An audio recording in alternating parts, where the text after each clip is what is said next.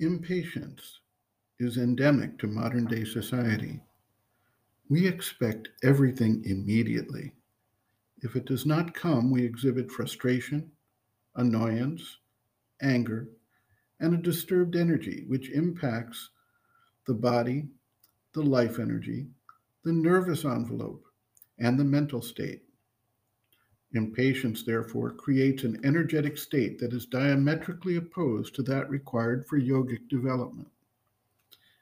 Impatience is rooted in the ego personality and its desires. The action of the desire soul in the vital is one of the main impediments to progress in yoga, and a focus on immediate results with a rise of impatience that accompanies this focus actually retards the yogic process. Swami Vivekananda, in his lectures on Raja Yoga, describes the chitta, or mind stuff, and its disturbances. The practices of Raja Yoga work to bring the mind stuff to a state of tranquility, whereby it can reflect the higher divine reality without distortion.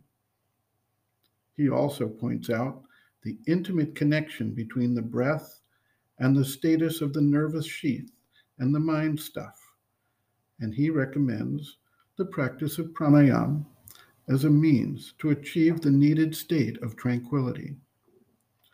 These practices may provide an aid to gaining control over the force of impatience, but the true underlying necessity is for the seeker to begin to observe the reactions within the being to the circumstances of life and reorient the way he responds.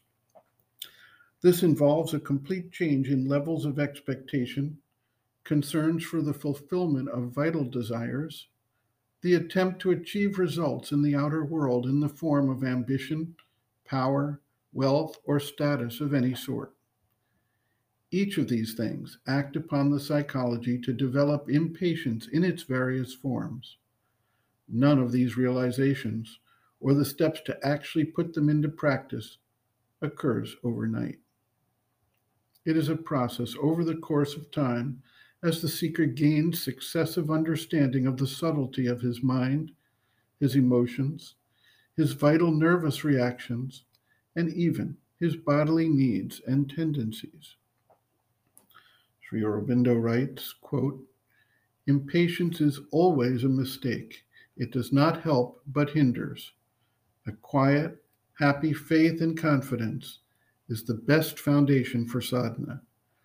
For the rest, a constant opening wide of oneself to receive with an aspiration which may be intense, but must always be calm and steady.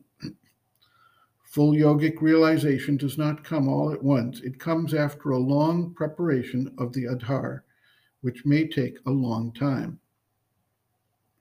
The power needed in yoga is the power to go through effort, difficulty, or trouble without getting fatigued, depressed, discouraged, or impatient, and without breaking off the effort or giving up one's aim or resolution. Whatever method is used, persistence and perseverance are essential. For whatever method is used, the complexity of the natural resistance will be there to combat it." End quote. Reference Sri Aurobindo and the Mother, Growing Within, The Psychology of Inner Development, Chapter 3, Growth of Consciousness, Basic Requisites, pages 57 to 58.